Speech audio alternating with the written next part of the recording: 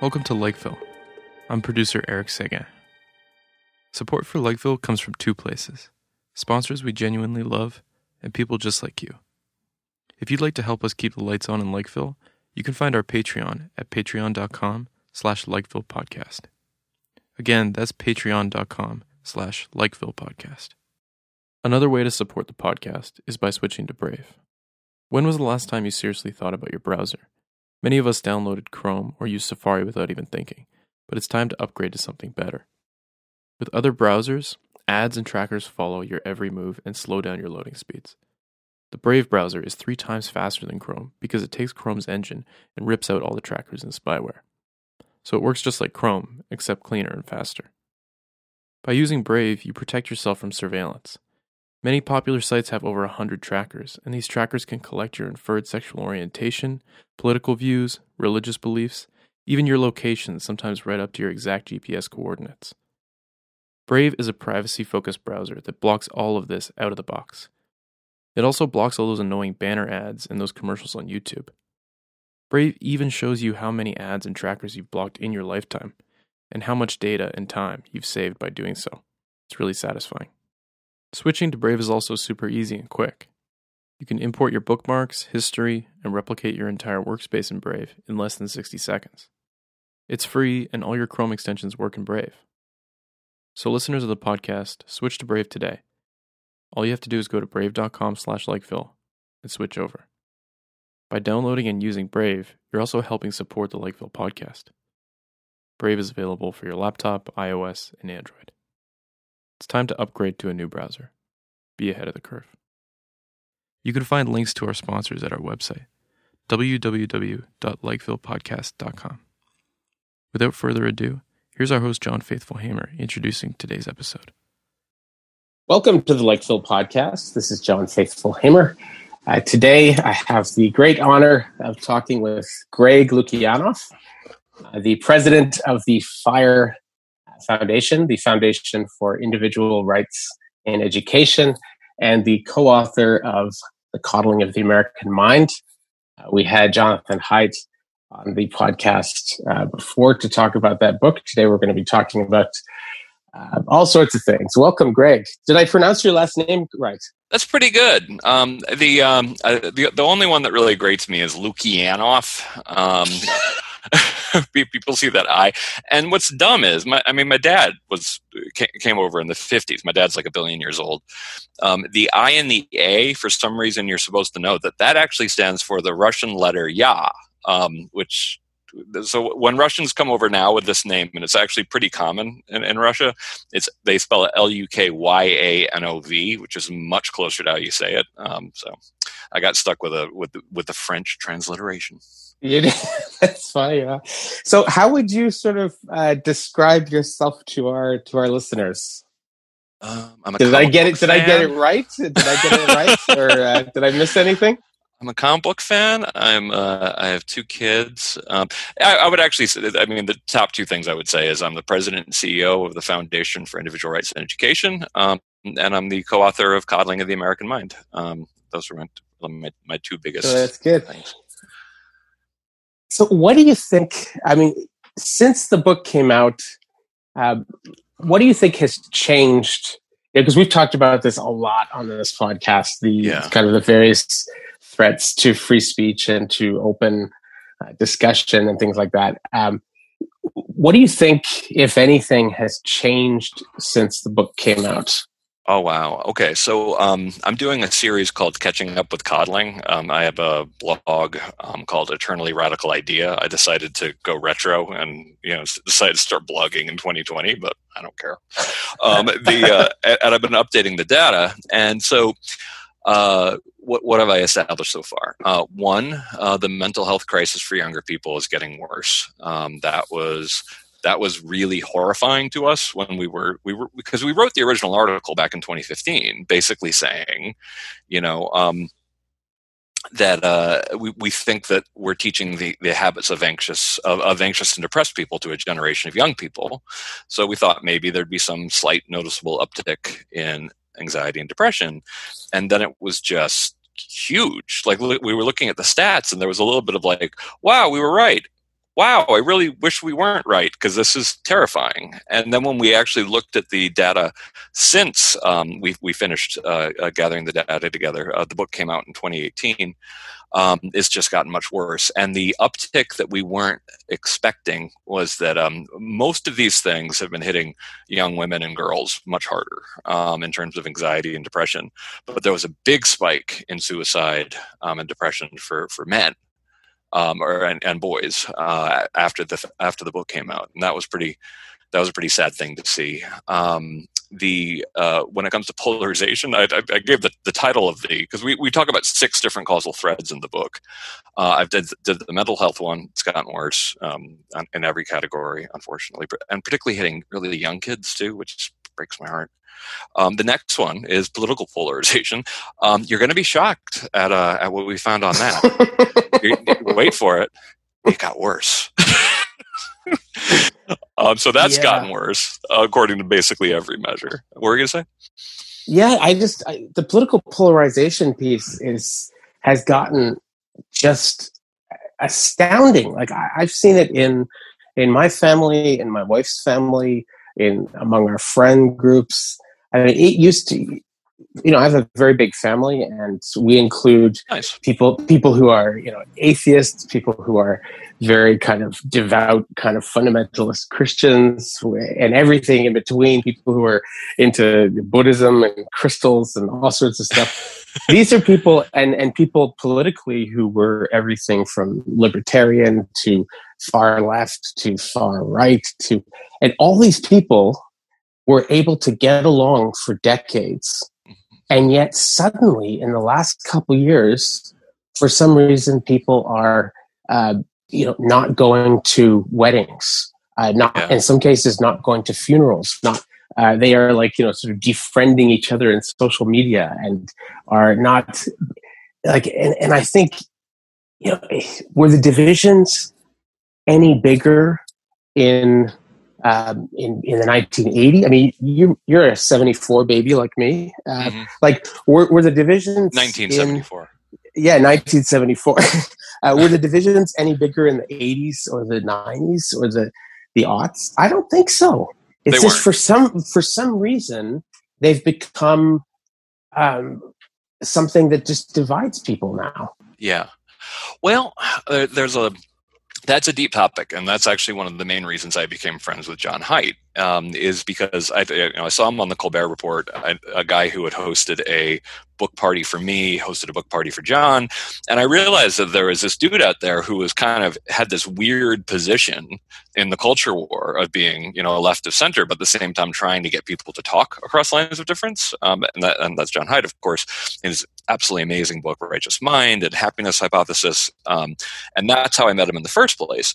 And I actually, and this is my whole theory of polarization, is essentially, well, first of all, we had an unusual amount of sort of lack of polarization after the Depression, after the boom of the 1950s.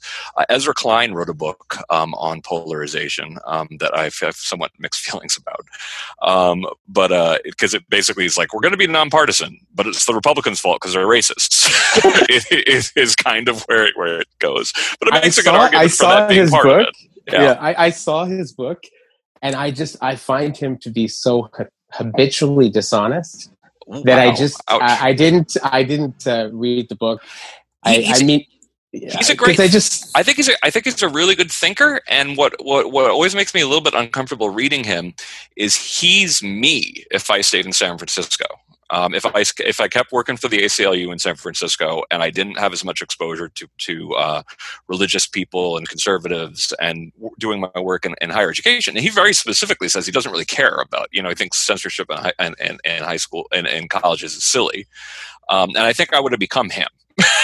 if I stayed in the bubble, And that's not the worst thing in the world, because I do think that it was a valuable contribution to his book, Why We're Polarized. Actually has a lot of valuable information in there. And one of the things that I think he's correct on is that the realignment in the Southern strategy actually led to a situation where the Democrats weren't broken up into Northern and Southern Democrats. Suddenly it was, all revanchist and this kind of stuff. So I don't think he's wrong on a lot of stuff, but his narrative ends in like 1965. And it's like, things happened after 1965 too, which also pushed people in various directions. Now, my much sort of like more I wouldn't say simpler, but kind of like less blamey kind of idea of what happened with polarization is, one, we were unusually non-polarized for about 50 years there, particularly because of massive disruptions like the Depression and World War II. But there was this theory in the 1970s by this social scientist, Ronald Engelhardt, that gets a lot of coverage because it really should. It's a very important idea. He talks about the post-materialist society. And essentially what that is this idea that as technology progresses, you end up in a situation where people don't have to live downtown as much anymore. And so there's greater physical mobility. And you will be able to live in communities that, quote unquote, reflect your values. And that sounds lovely, Like it's like I get to live in communities that reflect my values. And one thing that nobody really saw coming, at least in any detail, was the perfect tailoring of media and social media to the people you already like. Now, but there's a problem with this group polarization, which I think is about as close to a law of human nature as we've accomplished. That if you live around people, and there's two different ways group polarization works, particularly if you and the law of group polarization is that when you take 12 people, divide them into two groups of 6, send them off to talk about a political issue, they will come back more radical in the position of the group than they were individually before. And I'm sure you've all seen this. Go to a conference and suddenly you're like, you're just worked up about stuff. And this is happening all over the country with the big sort, where people increasingly move, to the countryside. If they're more Republican, more liberal-leaning people move to the cities, and so it creates a situation where you're physically, in touch with people you agree with. But then you got social media that just speeds everything up, and two forces kick in. One, I just call hydraulic. This is Cass Sunstein's argument. You end up with way more arguments on your side. He actually went through the process of counting how many arguments, liberals and conservatives could come up with for their positions. And unfortunately, there seems to be a correlation between IQ and the ability to do this, which means people with higher IQs are better at rationalizing their position, which is scary to think that not even smart get that. It's so terrifying, yeah. And so you've got that, but then you've got tribalism. That essentially, like once you have that kind of sense of us versus them, then something even deeper and scarier kicks in. And here's the last point, and this is what got me in trouble on Brett Weinstein's show, because I mentioned that, and Trump sped things up too. And I had these people like freak out at me because they're kind of like, oh, I couldn't listen to that guy anymore. Oh my God, I can't believe he said that. And I'm like, are you really trying to say that you don't think the 2016 election was polarizing? Like what, seriously, like take your partisan hat off and like look at what actually happened. Like and just as a phenomena, of course we got more polarized after 2016. Whereas we used to have a president that had a lot more of an instinct towards being conciliatory, at least in word, that's just completely gone. And so all the forces are pushing us further and further apart, to the point at which David French's book, Divided We Fall, where he talks about literally the country breaking up, doesn't sound so implausible anymore. Yeah. No, it is quite fascinating. I just to go back to what you said about how this maps out spatially, I think that is such an important point that is not made nearly enough. I've always lived in big cities. Big. Where do you live now? Montreal. Oh, I love Montreal. It's a lovely city. Oh, it's wonderful. But my mom, a number of years ago, she, after living in Montreal for all of her life, she moved to a small town in rural Ontario, and she had all of the sort of ideas that somebody, like an Ezra Klein or somebody from San Francisco or New York or Montreal or Brooklyn would have moving to small town. Oh, this is going to be backward. This is going to be right. All this stuff. And she said, actually, what she discovered was really fascinating is because in a small town, there's a limited number of people. It means that you're actually forced on a daily basis to deal with people who are very different than you. So you deal with people who are, like elderly. You deal with people that are teenagers, that are kids, you deal with the place where she lived. They had recently got their first sort of openly gay couple that moved into the town, and they were friends with everybody, right? And everybody you had to deal with the guy who talks to himself, right? You had to deal with like people with severe, mental health problems. And so she said, I've actually realized that in a big city, you have the possibility of social specialization. You can sort of come out and move to the gay village, right? Or you can move to the Italian neighborhood. Or if you are like, my wife and I, when we had our 2 young kids, you can just sort of hang out with nothing but couples that have kids, right? And you can specialize, right? Which that's how you create this paradoxical thing where often the most diverse urban centers can have some of the most narrow-minded people in them, right? Because you have the possibility of just excluding everybody else. Yeah, well, and that's something that is really interesting on the polarization research when it comes to the spatial dimension of it. Well, one is that increasingly Republicans are low population density people, and basically the predictive power of the population density of where you live as to what party you belong to I'm not sure if it's ever been stronger. But one thing that was, having lived in Carroll Gardens, Brooklyn, a place that I absolutely adored, but eventually felt priced out of.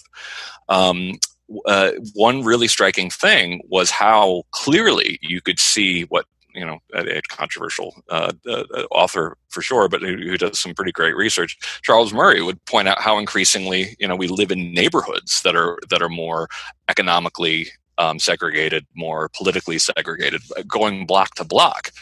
And I was always kind of struck by, since I liked the old neighborhood to a degree, and I kind of liked the old Italian people, despite the fact that they would constantly say things that might curl your toes a little bit if you're not used to it.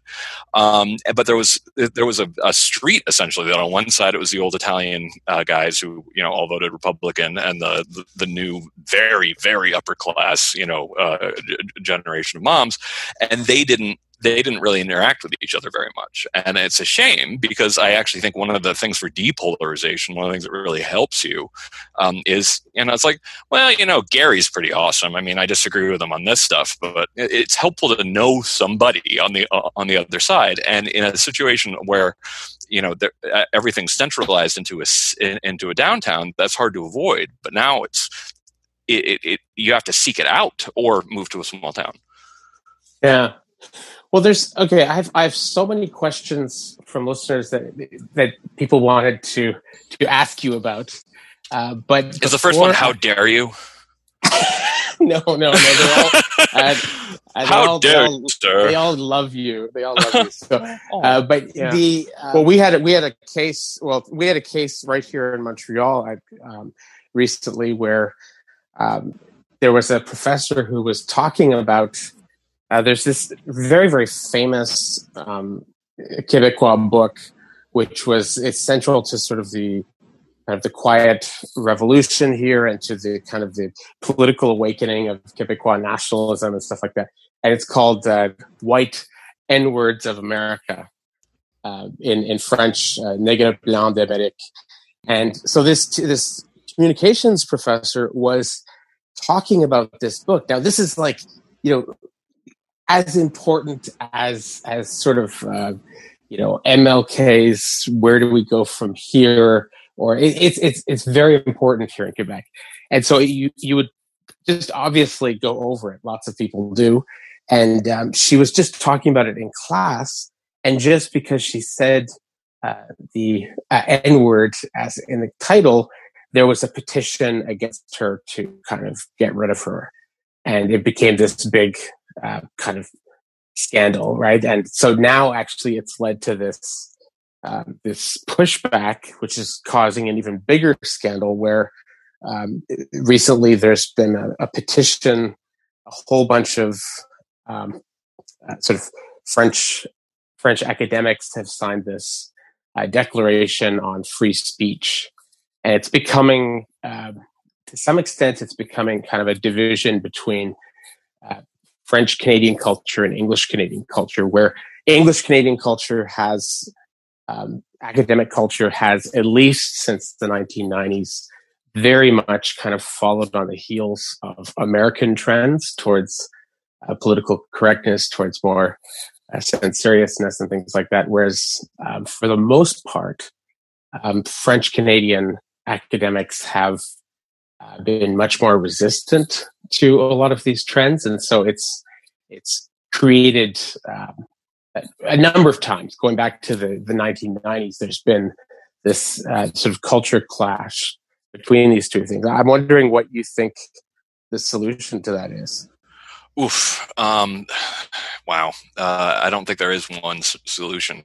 FIRE is trying every solution we possibly can. But one thing I am getting really fed up with is universities and people who go to elite colleges not understanding that they are, to use a colloquial term, the man, and that they represent power. Because if you hear the way, so now that I speak on campuses, I have to do this almost remedial explanation of free speech, and I do this certainly when I speak at high schools, and I have to explain. Listen, in a democracy, only minorities need free speech. And what I mean by that is, if you have above 50% of the vote, then you get to decide what the society will look like. And in a parliamentary democracy, almost infinitely. And then, of course, when people say, "Oh, free speech is the weapon of the powerful and the wealthy," I'm like, no, everything is the weapon of the powerful and the wealthy. There's no system in which, except for communism, which the wealthy don't do well. There's no system in which the powerful, by definition, don't do well.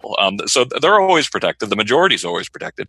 You only need free speech to protect minority opinions. But one of the things that it is, and in my opinion, it's harming the entire world, is the fact that because American higher education is so ideologically monolithic, but not able to own its own power, the fact that it is this incredibly wealthy institution, that these people are agenda setters for the rest of the world, they've managed to convince a generation of students that free speech is the argument of the majority, of the bully, of what I say, the bully, the bigot, and the banker, which is completely wrong. But it's partially because these people in higher education can't actually own that this is an incredibly powerful institution, and that really what they're asking for is more power for authority to shut down the people they disagree with.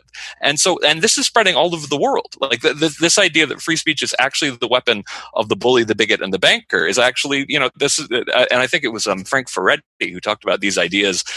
These bad ideas tend to start in California and sort of ripple outwards. It was kind of his idea. It's not too far from the truth, but that's one of the fundamental things that I used to be a little bit quieter about this, but it makes me mad. I've been increasingly arguing, almost sounding like a Marxist, because I'm like, this is what the ruling class thinks we should talk about, but they're not willing to admit that the ruling class are actually explicitly taught that they don't have power when they have the power to change laws and get people kicked out of school. This very peculiar self-denial of the ruling class of the United States is messing up the entire rest of the world. And I know that sounds very dramatic, but I increasingly am getting frustrated that people who went to Harvard, for goodness sakes, can't own that. Yeah.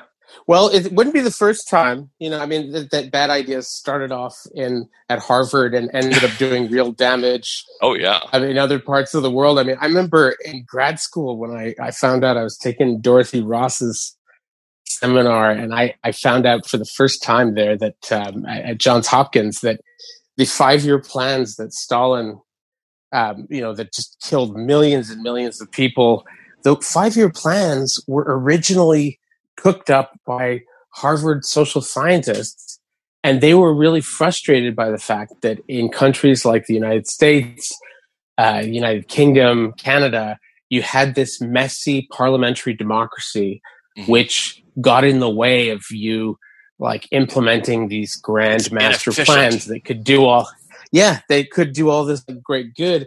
And they looked at that in these authoritarian countries, you had like a blank slate and you could just sort of paint whatever you wanted on the canvas, and they, in blood, of course, but like they loved it. And but a lot of those things started off in seminars at Ivy League universities. Yeah. Well, and permission to give a little bit of a family history here. And one of the reasons why, I take a lot of this stuff so seriously is that, my great grandfather was a serf. He bought his way to freedom in 1858, and then we very quickly became judges and professors and landowners. We were freed from serfdom, and we did really awesome.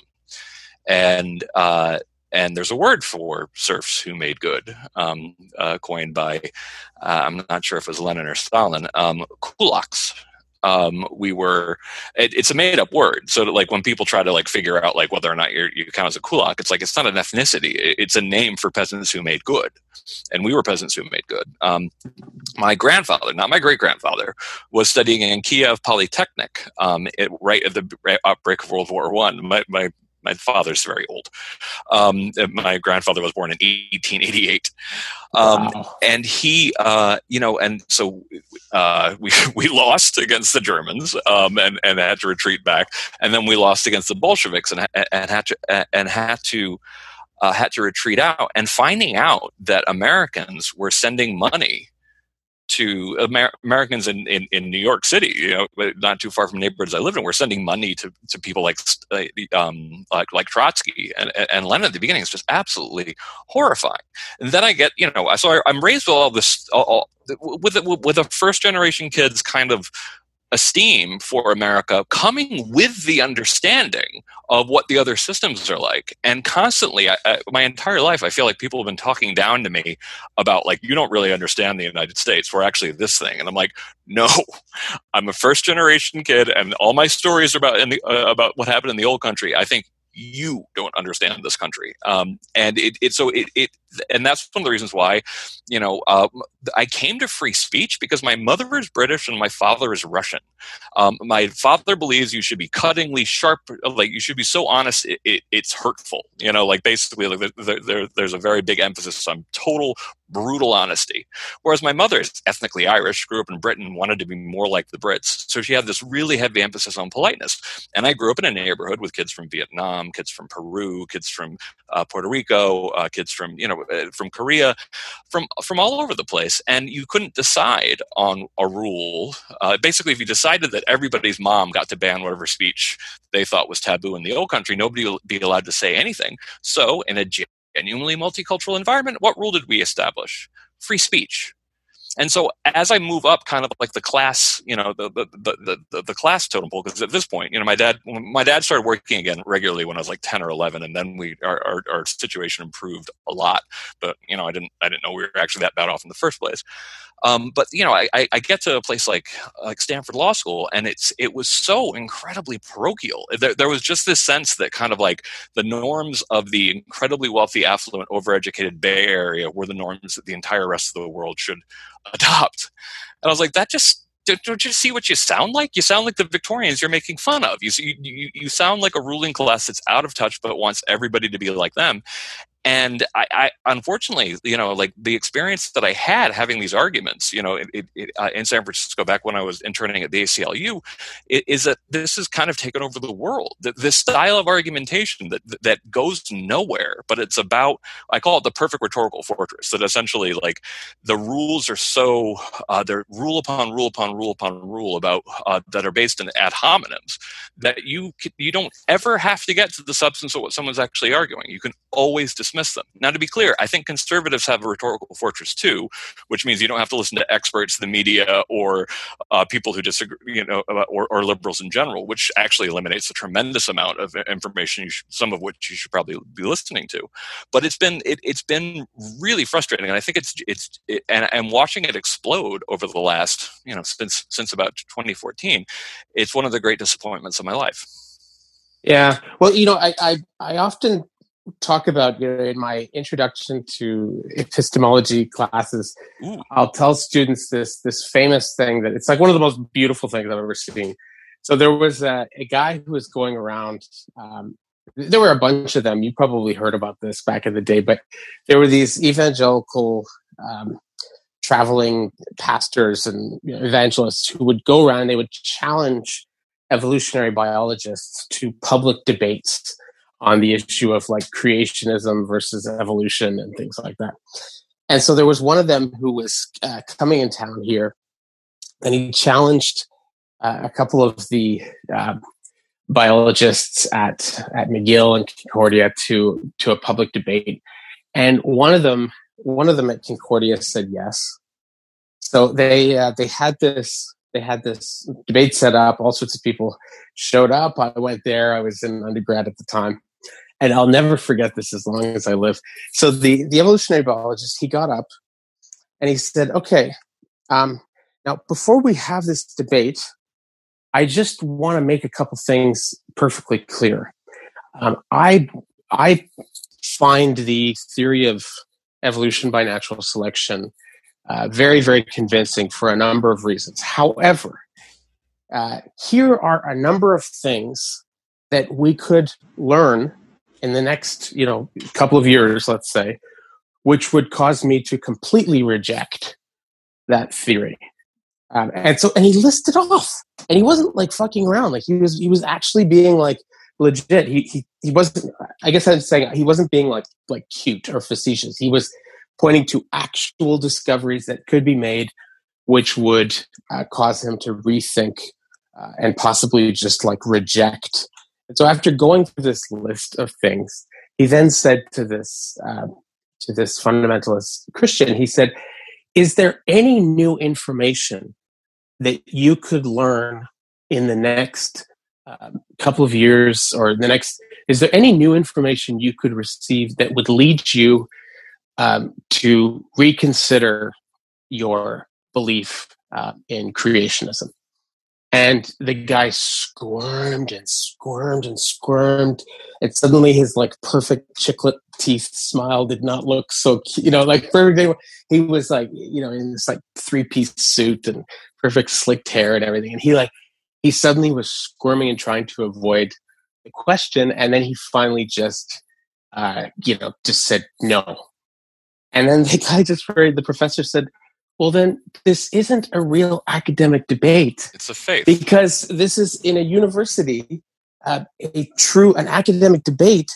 You have to at least theoretically be committed to the possibility that you might be wrong and that you could change your mind. So this is not this discussion has no place in a university." And he walked off the stage. It was the most beautiful thing I've ever seen. But the thing is what horrifies me is increasingly people on the left and the right sound like that Pentecostal pastor. Mm-hmm. Yeah, and that's something that I talked with Haidt about.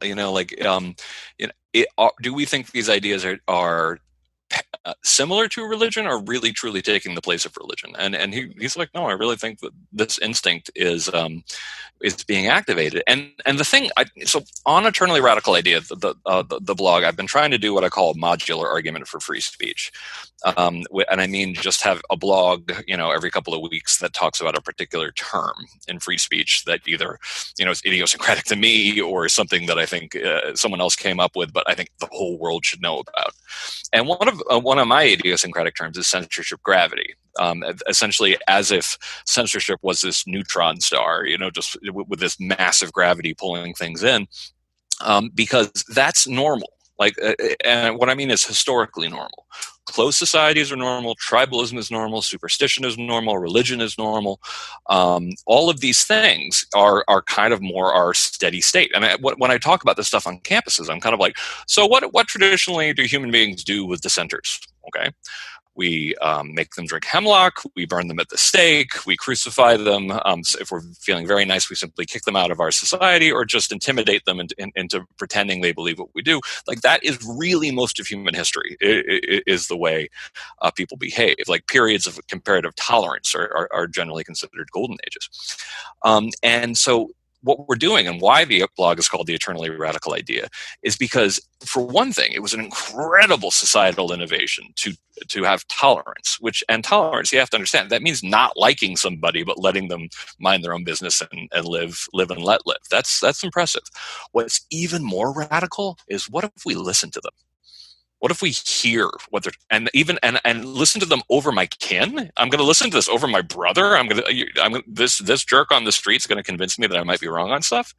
It's really difficult for human beings. It's very hard to maintain.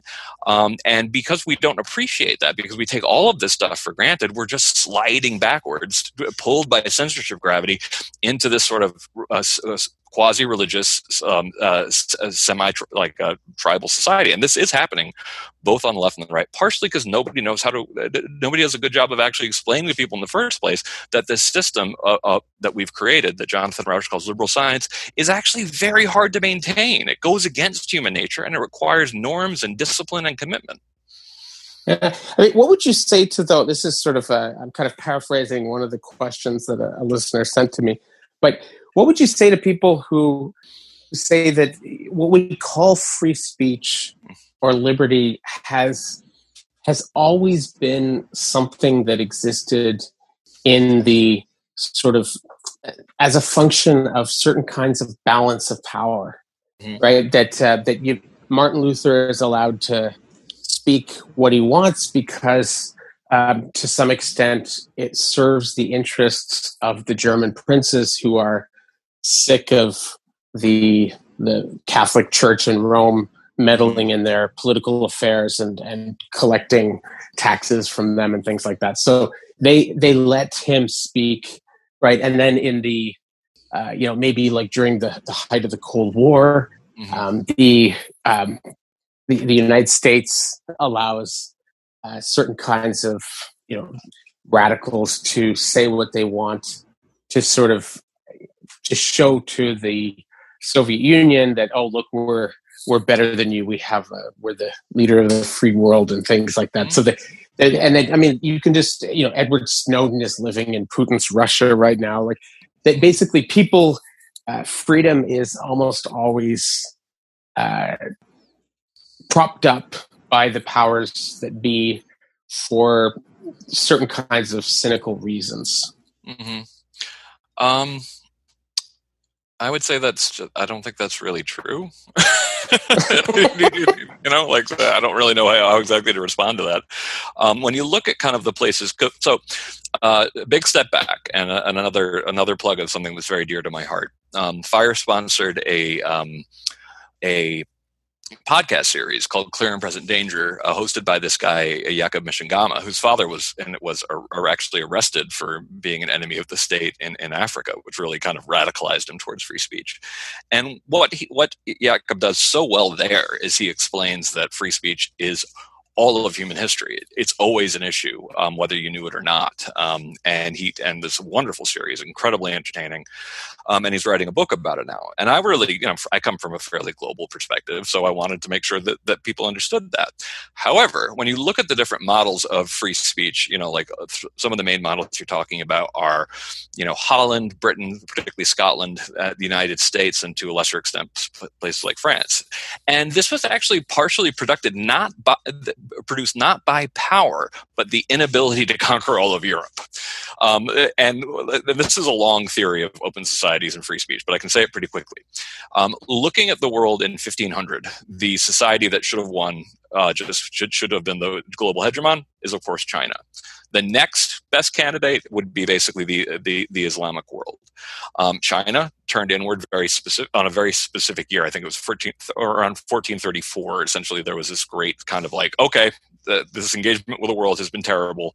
We're turning inward. Or was it 15? Anyway, about 500 years ago. And there was this turning inwards. I honestly think that given the things that were happening in China at that point, you could have seen an industrial revolution within 100 years of that point if they'd kept on, learning all these other things from the barbarians, which is all the rest of us. The Islamic world was more fractured, but there was definitely a wonderful period of the falsafas, the philosophers, incredible advances in science and medicine and math. But then there was a religious sort of revivalism, which happens time and time again in society. The fact that no single entity could conquer all of Europe, partially for geographic reasons, was one of the reasons why you accidentally fell into the idea that, wow, free speech actually has real benefits, because these societies that could not be entirely tamed and were constantly struggled against themselves started to realize that letting people talk, letting people examine stuff actually did have an advantage. But it's interesting that it actually came from, in my opinion, a lack of ability to control everybody, and suddenly realizing that, hey, we stumbled into this thing, and it produces scientific ideas. It produces literature that makes us attractive to the rest of the world. They started realizing that open societies, whether you wanted them or not, and mostly in human instinct was to not want them, produce tremendous benefits. And I think that's kind of what happened in the United States as well. So I do actually think it comes from a lack of power being turned into a virtue that goes against our ability to conquer and homogenize, as unfortunately I think is so deeply embedded in the human heart. So I really, my whole model of history is different. I see open societies and freedom as something that was almost accidentally stumbled into, but then we realize this thing has tremendous power. It releases all sorts of creativity, all sorts of genius that we didn't actually know was like right in front of us if we just apply some simple rules. But because of that, it's incredibly fragile. Yeah. No, I tend to actually agree with you on all this stuff. I'm just sort of trying to like play devil's advocate because there's a couple. A couple of the questions. I'm surely not offended. Yeah. But one of them is to go. Hopefully, back you can to tell I'm having fun with this. I know. Funny, like that. I think my 2019 was so hard, and I've always been so careful. And I always emphasize to my staff message discipline and all this kind of stuff. And I think that the last couple of years have been so nuts. I'm like, I'm just gonna explain everything I think. Well, I mean, 2019 having what you had cancer, you had a car accident, and a death in the family. That's a horrible year. And that was just 3 of the things. It was the tumor was non-metastatic, which is good. But it required a pretty nasty surgery, which I also wrote about when I learned about it. But yeah, car accident, head injury had me really messed up. My wife got it too. I also have a 2 and a 4-year-old in all this. And the good news, though, is that after getting through 2019, 2020 and the pandemic felt like a piece of cake. Yeah, I actually, it's a long story how I ended up there, but I ended up having to volunteer when I was in my late teens. I got into trouble with the police a lot. But anyway, I ended up, at one point I had to do some community service. And I did some of my community service at this old folks home called the Moffat Home in Verdun, and my neighborhood. And I remember being struck by how these little old ladies who were like 90 something, and they had kind of, they had been through all sorts of, they'd lost like a lot of their friends and family, and their husband had been dead for 25 years, and they'd gone through, and these old ladies, they just didn't give a fuck. And they were so free in the way they would speak, and they would just, because they were at the point where they were like, life, you can't take anything away from me. I'm just going to speak my mind. And they were so entertaining to talk to. So, and very often in like very repressive regimes, the people who end up being the ones that speak truth to power are people who've kind of gone through horrible. We saw this recently in China with the coronavirus, where people were so mad about the government's handling of it that even as dangerous as it is, they were speaking out on social media and just, going crazy. But anyway, just to sort of go back to something you said before about how like these open societies emerge because there's nobody can totally take control. Mm-hmm.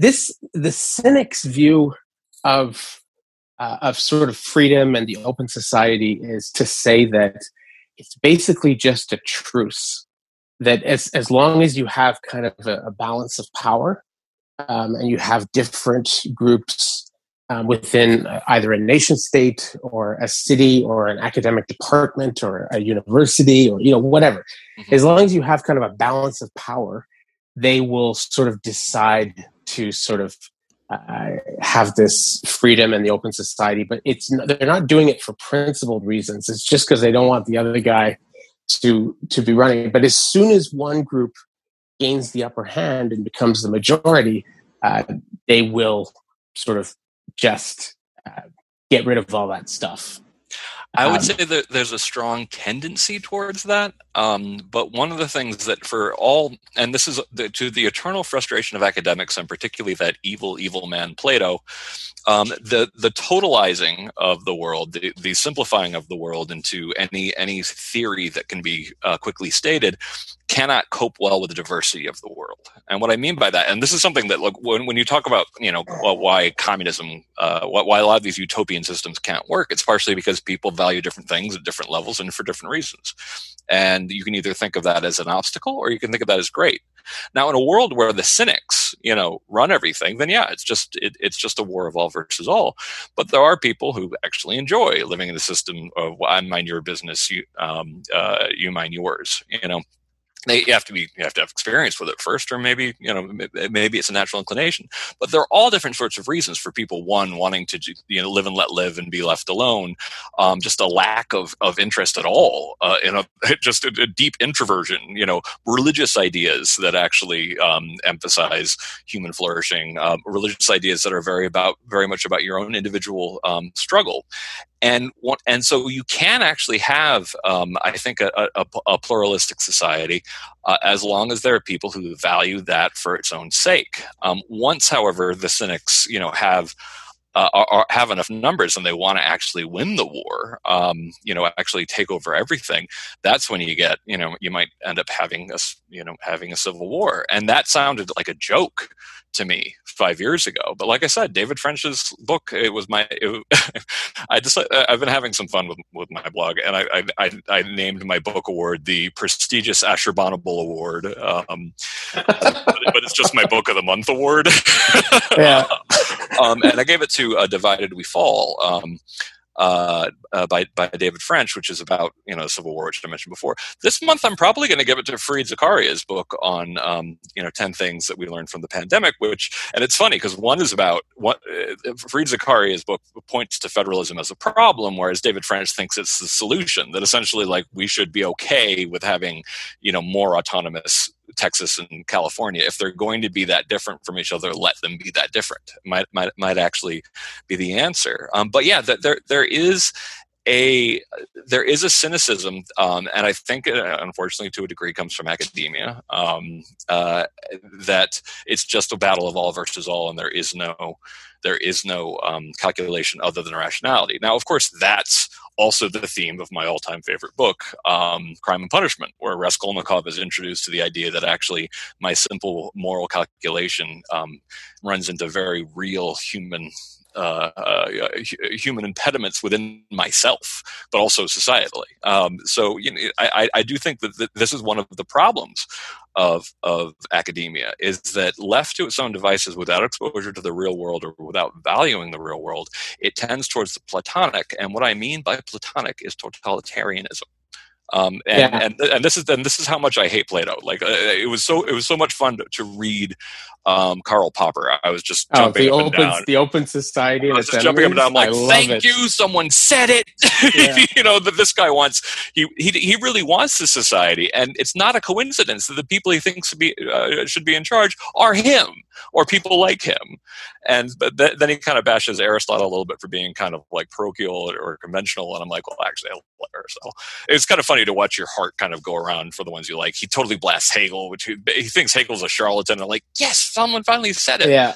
And I don't really understand why he spent so much time explaining why he likes Marx, but disagrees with him. But he spends a huge amount of time talking about, like, basically, Marx is a good guy, but at the same time really disagreeing with him. Yeah, so I think there's a strong totalitarian impulse at the heart of a lot of academic inquiry. The idea that, like, one person can come up with the solution for all people, and it's a very dangerous impulse that has to be called out when it's there. Yeah. I wonder if, speaking of sort of cynical perspectives, one of the questions that I got was from my friend Aaron Haspel, who's a big fan of the work that you do with fire. But he said, I would like to know why Greg thinks there's any hope for higher education at all. And wouldn't he rather just blow it up than prolong its death throes? That is an excellent question. I used to, and by used to I mean only maybe 2 years ago, have again because I hear from conservatives in particular just this incredible cynicism about higher education, and I hear it, but I also am like, have you done the following 5 things? Like you can only complain to me unless you actually told your alma mater or alma maters that you're not donating any money anymore unless or until you get rid of your speech codes, protect your students and faculty when those things, and do it early and often. Adopt a new academic freedom statement like the Chicago Statement or the Chicago Statement. Have an orientation run by faculty that explains the deep philosophy behind the actual project of human knowledge that you're supposed to be about, because we can't blame them for not understanding it if nobody's actually ever told it to them, for goodness sakes. I don't think anybody has. And the final one is do internal surveys to figure out, are people really comfortable doing devil's advocacy, thought experimentation, talking across lines of difference. We actually just did a survey of our own, and unsurprisingly, some of the findings were a little bit troublesome. But I recently added, recently as in like 2 months ago, a 6th condition. Also, let's look into alternatives, because one thing that conservatives have to accept is that Princeton, Stanford, Harvard, Yale, maybe even Yale, are going to be around for ever, or at least as far as until the robots take over, and that they're still going to have a disproportionate influence about who the ruling class actually is for at least 50 years to come. So you can't, for your own sense of self-preservation, give up on these incredibly wealthy, incredibly powerful institutions who convince their students that they are neither wealthy nor powerful. But you cannot give up on them. You have to keep fighting, even if all FIRE achieves is that more dissenters are able to graduate from those schools and more dissenting professors are able to survive. That's doing quite a bit. However, as long as these institutions have a monopoly, in their opinion, on whether or not your children will end up in the upper class, in the ruling class, and as Americans are rightfully scared that their kids could fall down into the middle or lower classes, because it's no longer all that great to be middle class in the United States. It's actually pretty rough. So the tension is real. And this is the next thing I'm writing about. This is the very next piece of catching up with Coddling that I'm writing. But what we need are some creative systems that don't just focus on the middle tier schools or the lower tier schools. We need something that could actually pull off, that could give at least a little bit of competitive sense of competition, of not being the only game in town, that could actually get some of these top students away from the Harvard, from the Yales, from the Stanfords. And I've been giving that a lot of thought, like what a system like that could look like. And even just a little crack in the facade of, you can actually, there's actually, like, for example, like a national competition for like a 2-year baccalaureate that's like, covered as if it's the Olympics, that it has super signaling, that it's very rigorous, that that it promises to employees that anybody who got out of this system is a badass, like someone who can write, who can think. Because and I'm thinking this like from an employer standpoint. The reason why I sometimes do favor people from the fancy schools is because it means at least you're probably pretty self-disciplined. You're conventional enough to actually, you're to get through school, and you probably came in pretty bright. And it's such a bad. It maps so poorly on how good someone actually is, because, frankly, a lot of higher education is not all that rigorous. I don't even know if someone graduating from some of these fancy schools understands statistics or world history or anything about law. So I think that if there were more competitive pressure on American higher education, and once you're charging $70,000 a year for a year, and then claiming it costs, that's only covers half of your cost, which is insane. It's like you're really telling me you can't educate a single student for a year for less than $140,000 is an insane argument. That you need some competition with higher education. And I think that if there was any meaningful competition, some of the problems that I see would start being fixed very quickly, because universities would start realizing, maybe the gravy train is up. So yeah, basically at the same time defending the need to defend higher education. But yes, I would like some radical transformation. But you're kidding yourself if you think that these institutions aren't going to be around for a long, long time.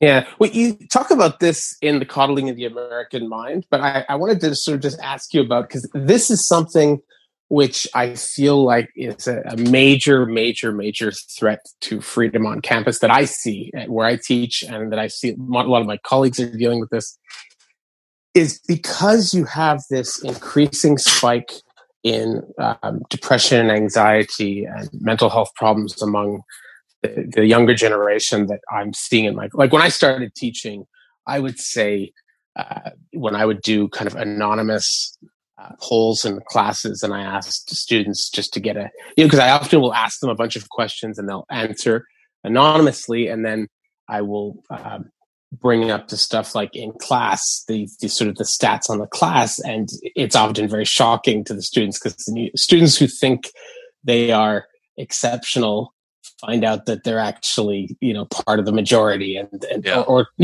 all sorts of things. Like, for instance, the funniest one is always if you asked a group of 17, 18-year-olds, are you a virgin or not, right? And all the ones that answer yes think that they're the one student in the class. And they're usually it's usually over half the class are answering yes. Wow. But that's, you guys talked about that in your book as well, that this generation is they drink less, they date less, they have sex less, everything. But they're growing up more slowly, and it actually has some profound, and actually that could be a lovely thing, particularly as life expectancies continue to rise. But the fear there is that, and this is something that Eric Posner has been the son of the famous jurist Judge Posner, who teaches at University of Chicago, would argue that essentially students are not very mature anymore, so therefore we need to bring the free speech of higher education down to their level. And it's like, but this is an institution that's supposed to be figuring out what's true in the world. Like the American higher education is influential, incredibly influential in the United States, but it's also influential globally. And the idea that we would, put a thumb on the scale of academic freedom in order to make sure that the youngest people in there feel comfortable it sounds insane to me. And the better thing to do, honestly, would be to have an increased role for junior colleges, or separate the the graduate schools from the undergraduate in a more dramatic way, if that's really what's happening. It's one of the reasons why in the book we ended up surprising ourselves by becoming very strong advocates of working gap years. That essentially, if students, one way you could address the maturity issue and the issue of the lack of a locus of control, a lack of self-efficacy, which, of course, if you don't really feel like you're competent beyond your academic your academic abilities, it can be very depressing and anxiety causing to suddenly be thrown into an environment where you don't have the same kind of supervision and that kind of stuff. But one way to break that is to have someone listen. We're going to favor people applying to Harvard who spend a year working a real job or going and volunteering in some part of the world and doing something actually challenging. Now, unfortunately, the type of people in my experience who have done that, who actually come from, what was once called non-traditional backgrounds, either whether it's serving the military or going and working in refugee camps or whatever, one of the reasons why higher education might not want them is because they tend to be unruly. Unruly in the sense that they're not as compliant. And I love them, students coming in, to be less compliant and less easily led. But there's a strong higher education interest in having people who, have deference and a respect for authority in a wildly bureaucratized system. Yeah. Well, I mean, my issue is like, because you have more and more students that have these mental health problems, then that sort of goes hand in hand with a lot of this crackdown on certain kinds of speech in class, 100%. because what they do is they say, your language is violence. Your language is doing harm, and you are. And so, for instance, I've heard this. One colleague of mine who teaches in the English department, like she was saying how when she was just questioning in a particular class about, like, she thought that it was a very, very kind of benign thing. She was saying that she really thought that we should think twice before we kind of medicate boys heavily for ADHD, and she also said at another point that she thought that we should really have a long conversation about whether it's good to give hormone puberty blockers to kids who are experiencing gender dysphoria. That is the most quickly constructed taboo I've ever had experience with. That going from something that people would have taken for granted saying in 2012, by 2016, it was something that could get you canceled. Yeah, and people were accusing her of the most crazy things. Like, they were saying, you're basically saying you don't want trans people to exist. And she's like, what? How did you hear Hitler's final solution in what I just said? Yeah. Like, all I said is that I don't think we should be heavily medicating children. I think that's, like, especially with stuff that's very new and is not very well tested, and it could have long-term consequences, going decades forward. Like, it's usually not a good idea to run these very powerful experiments on children in real time. Like, it's just, you don't say. And she got in so much, but the thing that was interesting is the pushback was, at least to my ears as a 46-year-old guy, it was a new kind of pushback. It wasn't a pushback of a kind of an obviously religious or political nature, or at least, like, the way it was new. It was done in the language of safetyism. That basically equivalent to, you are yelling fire in a crowded movie theater. How do we get around that, or is that even possible to get around at this point? I think that we're this is kind of has a tendency of, and it was interesting because this happened so quickly on the heels of Obergefell, that essentially after years of those of us who wanted gay marriage to be protected, it was as if we won that battle, and then suddenly we moved on to something that people on campus thought that people wouldn't be able to accept. There was like a desire to sort of call American society out on, it's probably just because it had to be there. This is part of the system. It had to be something very strong. And it's amazing how quickly, after, going from having most of the American population oppose gay marriage as recently as, I think, 2010, to having it be the law of the land and then celebrated as the law of the land, it was an incredible transformation. And it was as if there was no time to be like, oh, great, we made some progress here. It had to move on to something that sort of pushed the envelope kind of as much as possible, with no time for introspection, no time for people to be accepted if they're kind of like, well, actually, I'm a little skeptical that on all these assumptions, and I'm particularly worried about anything that involves medication or surgery for young people. And that becoming a taboo, I've never seen anything like it in my life, and it is so strong on campus that it's frankly, kind of scary. And I think that one thing that you can rely on is the fact that generations tend to be very different from each other, and that if you have a very highly moralistic generation, it might be followed by one that thinks that's ridiculous. So there's hope there in the natural kind of give and take of generational back and forth. But I do think that in the meantime, given this sort of like this powerful kind of fervor around so many different issues, and a sense of the world is evil and needs, and that basically you are always both the oppressed and the oppressor, is something that is, that's showing up at businesses at the moment. And I can't tell you how many people, I literally can't tell you how many people come up to me in Height and say, listen, we're hiring from some of these elite schools, and my organization that does, direct services for poor people or helps the homeless or whatever is paralyzed by the fact that every sort of negative personal interaction in my organization has now become something that essentially shuts down the organization for, a couple of days and goes immediately to human resources.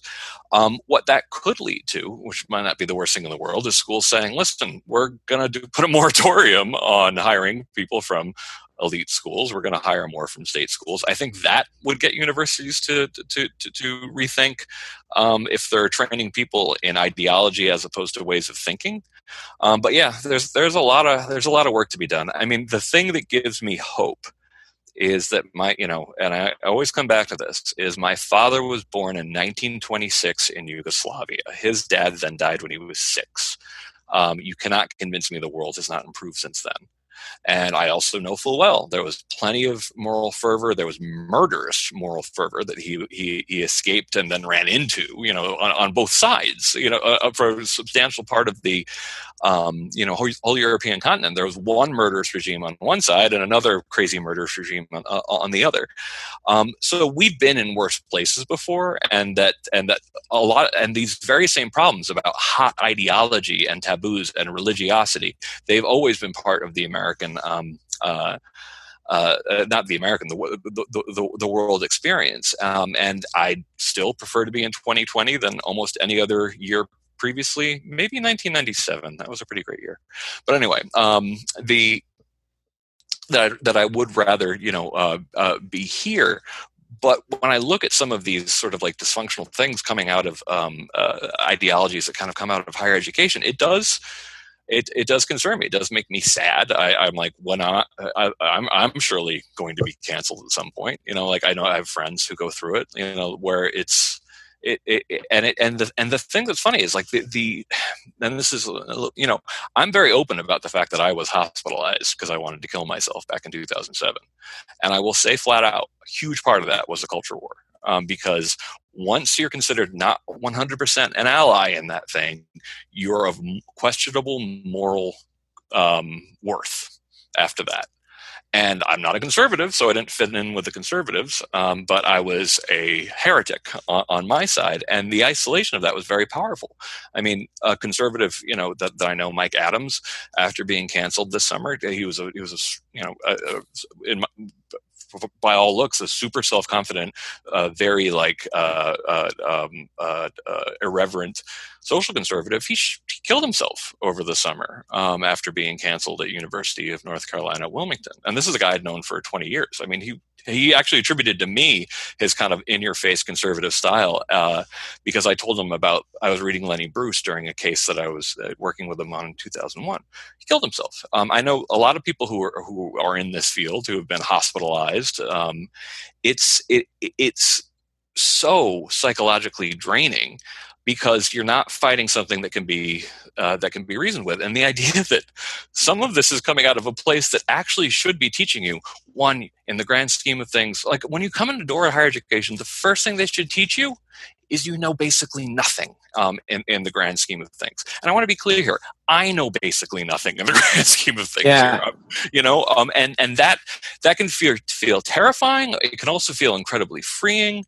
But the idea of higher education is radical open-mindedness, devil's advocacy, thought experimentation. Always remember your epistemic humility, and it's a very radical way to see the world. And unfortunately, I think a lot of institutions have given up on this. Yeah. Well, it's what you say is so true. And what's fascinating is that in really polarized times, the more sort of open, the more committed you are to the open society, and the more moderate you are, the more radical you are, the more you basically become kind of persona non grata because nobody trusts you. Yeah. No side trusts you, right? So I've seen this even in people who are supposedly committed to liberty, like libertarians. Libertarian circles can be incredibly catty and very why sort I'm of not a like, libertarian is because yeah. I'm like, I will not take your freaking purity tests. And I say this sometimes to friends I have who are libertarians. They're like, oh, come on, Greg, like we're not that bad. I'm like, you're not that bad. Yeah, but they really can. They can be just, it's, but when I was growing up, I don't know if you had where you grew up, but I grew up with a lot of Jehovah's Witnesses. Right. And they had this thing. I mean, it's not exclusive to them. There's other religious minorities that do this, but they had this thing called shunning, which was a very powerful tool of social control. And it happened to a couple of my friends when I was growing up. It was absolutely disgusting. Like they would, if you were basically in violation of the Kingdom Hall, which is sort of their church, right? The church community, they would first kind of censor you. You'd get a couple of warnings from the elders. And then if you didn't like repent and change your ways, they could shun you. And if they shunned you, then basically, not only were you forbidden from taking part in any services, but they would tell every member of your family that they're not allowed. So I had friends who they could not call their own mother. Their own mother would hang up on them. If they went to the door, the parents would like smash the door. And there were people who committed suicide, who ended up in the Douglas Hospital, which is a mental health hospital. And I remember the Montreal Gazette had a whole series of articles when I was like a teenager on this shunning procedure and how it led to suicides. It led to, and how it was this incredibly powerful, damaging tool for social control. And what's amazing to me is increasingly all sorts of political groups are adopting this tool of social control that used to be used only by cults and kind of these really extreme religious minorities. Yeah, no, there was, and I've seen things like this, and probably the one that rings the most true is, a lot of people don't know this, but do you remember the videos of Nicholas Christakis being bawled out at Yale? They're horrifying. Yeah, I took those videos. You did? Yep, that was me. Oh wow! And it's a long story. He's been on the podcast actually. Oh, Nicholas is amazing. He's one of the smartest people on the freaking planet. And really just, but stunningly decent person. Both him and his wife, and they're people I've known for some time. They had me up to speak to their students when I was at Harvard, and coincidentally, I was invited to be. And I mean, and this has actually led to conspiracy theories, and 10,000 multiple 10,000 word pieces in Alternet by Jim Sleeper, about like how evil I am and how this must have been part of like some kind of plan. But it was just a coincidence that I was there during the whole Halloween costume incident, and I was watching Nicholas, surrounded by angry students, and the students, one, they were really ganging up on him, but they're also being really insulting. Like there was like the idea that he could keep his composure and all of that was just amazing to me. And he was out there to defend his wife, who had said stuff from understanding her academic discipline from a developmental psychology standpoint was completely correct. And so he's defending, and I videotaped it, but I wasn't planning to share that with the world. I just wanted to make sure, having worked at that point in free speech and academic freedom for 15 years, that I knew that if there was a he said, she said between a bunch of students and a professor, particularly in that political climate, those students were going to win, and Nicholas was going to be gone. And what finally made me really decide 100% that I needed to publish those videos was I was at an event. I was there to give a speech. I gave the speech. It was really tense that night, but I think we did a pretty good job. And there was a guy who it remains anonymous, and I think he'd prefer it that way. And I don't actually remember his name, so it's perfect anonymity. Who told me, it's like, listen, I work for the Daily News, Yale Daily News, and the student newspaper, and they were there videotaping. everything. They actually had a big camera for the whole thing. And they are going to they're going to edit the film, and they're going to try to make Nicholas look as bad as possible. And I was just like, what? And I'm a former student journalist myself. So this was, I think everybody should be furious at the handling of the Yale Daily News of this whole incident, because they videotaped the whole thing and then wouldn't release it to show what actually happened, even though there are all sorts of questions about what happened. I thought they acted very shamefully. But because of that, I published these videos, and I was very careful not to reveal, the names of the students involved, but people had to see for themselves what actually happened in that case. And it was even worse what was really going on. People asked Erica and Nicholas's son to sign a denunciation of his mother. Oh my God. And it's just like, and if you understand, I want to really emphasize this. Nicholas and Eric Erstakis are two of the kindest, most saintly people I have ever met in my life, in terms of like what they actually do in the real world, like the number of people they actually help in the real world, the amount of like openness. So it was such a, and it had this very kind of religious feel. It's also one of the most depressing things that I'd seen in my career. And yeah, you do really get this religious feel. Oh, but I'm starting to run out of time. There was a couple things I wanted to say while I still had you. This has obviously been a super fun conversation. I'm sorry if I was talking too much. No. Shoot. Sure, go for it. Well, the first thing is, do we have time for one more question after this? I think so. Yeah. Okay, perfect. So shoot. I really want everybody to know that Nico Perino, who is our VP of Communications, as a passion project and on his own, and he's not a filmmaker, decided to do a full-length documentary on the life and times of Ira Glasser, the former head of the ACLU. It's a gorgeous documentary. It doesn't look at all like it's a first-time, director doing this. It comes out on basically like most streaming services tomorrow, and it's part of our ongoing attempt to be as creative as possible, teaching people about the very counterintuitive ideas about freedom of speech, and it includes why the ACLU defended the Nazis at Skokie. It's part of it, and it even ends with one of the leading people on the other side of the argument saying that they shouldn't march, and Ira reconciling with each other. It's an absolutely beautiful movie, and it comes out everywhere tomorrow. Awesome. All right. So here's that last question. So is it how dare basically, you? Yeah. No, it's not how dare you. It's sir. I think it's incredibly topical because of the pandemic and how almost all of academia is, like, all my classes this semester are 100% online. Yeah. So I think this question is very, very, very topical. So it says basically professors at places. In colonial times, professors at places such as Harvard and Princeton were required to make regular appearances in the churches associated with their institution. Formally converting to Christianity and joining the denomination in question was often a condition of hire. Wow. And a prof could be fired for espousing atheism or making fun of Christian beliefs, even if he did so outside of the classroom among friends in a private setting. Uh-huh. People informed on each other with depressing regularity. It was a gossipy world. It was an ugly world, and we appear to be in a hurry to return to it. An increasingly long list of people are being told what they can and cannot say on social media. Policies are being put in place with clearly stipulated sanctions for those who violate them.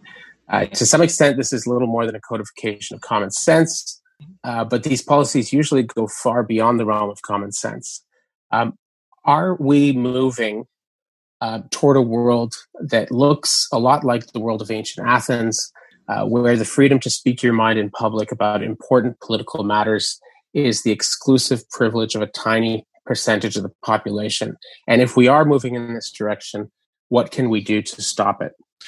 Yeah. Well, the answer is, are we moving backwards? The answer is first, no, because history does not, in fact, repeat itself. Although people tend to think of history as a cycle, it's not. But are we moving back to some psychological tendencies that we seem to have as a species that are conformity, that prize conformity, that have sort of superstitious and sort of religious type emotional valence? Highly moralized, highly moralistic. Yes. So like in that sense, do I think that but that's one of the reasons why I keep on hitting that this is kind of a reversion to the mean. This is what I mean by censorship gravity, that essentially it pulls us back, and you have to have energy to sort of keep to keep those forces at bay. So I do think that we are reverting to something that feels a lot more conformist, a lot more, and this is on the right and the left. Like it's also, like I said, it's a big part of the rule of human history. What do we do to fight it? The answer is everything. Okay, but I totally down with that. I guess what I find most important about the question is a lot of the work that FIRE does is about what academics can and cannot say in the classroom or in their published work. But increasingly, it seems like the frontier is social media. Okay. So first thing that academia has to do, and high school has to do, is we have to start actually getting these kind of small L liberal lessons into school. Because thinking from the point of view of liberal science, Jonathan Rauch's word for the epistemological system that we have, or epistemic system that we have, is it's hard. It doesn't feel right. It goes against a lot of our. He wrote a wonderful book, Coddling Inquisitors, and he's writing a new book called Constitution of Knowledge. That is absolutely killer. Now, so we need that in high schools, and we need that in orientation, and we need to explain it early and often. And there is some movement towards doing that. It just has to be even more intense. Now, how do we square this with social media? I think in some cases with social media, we're almost asking too much of ourselves. That we're dealing with a disruptive technology on the order of the printing press, and we want to figure it out. We want to fix it as quickly as possible, as it generates certain unpredicted social ills, or ones that we might have suspected were going to happen, when it's really a pretty freaking new technology. And I think that in the rush to kind of try to undo some of the social evils it's creating, we might actually be creating a situation where we're, killing the goose that laid the golden eggs. Like I think that my first instinct on what to do with social media is study the living hell out of it. I said this on Brett Weinstein's show too, but I think Twitter is the closest to what the mind of the species, what human beings look like from second to second, the closest glimpse we've ever had, because it's immediate reactions, and it's short, and it's from the gut. This is the biggest realm of information about human nature that we've ever gotten to study, all happening at once and all coming right to us. Like there's still something very exciting about it. Is it disruptive and harmful? Oh my God, yes, in all sorts of ways. But I think that, I read Emily Bazelon's piece in the New York Times magazine. I have tremendous respect for her, but it does seem that academics are always like, well, this is the end of freedom of speech. Well, this is why we have to rethink the First Amendment. I'm like, oh, is it again? It seems like every problem is something that means we have to reconsider freedom of speech. I do think that, for example, that we should be trying all sorts of experiments, not the least of which is, a social media platform for people who, connect the only people who are like verified users can actually use. And I know that sounds crazy, but the disinformation stuff does scare me. Like the idea that there can be, foreign powers, and there are, to be clear, foreign powers trying to manipulate us by, hacking into a lot of our moralistic sentiments. That's a real problem, but it's not going to be solved just by, well, let's limit the legal definition of free speech. You have to give give some cultural mechanisms some time to work.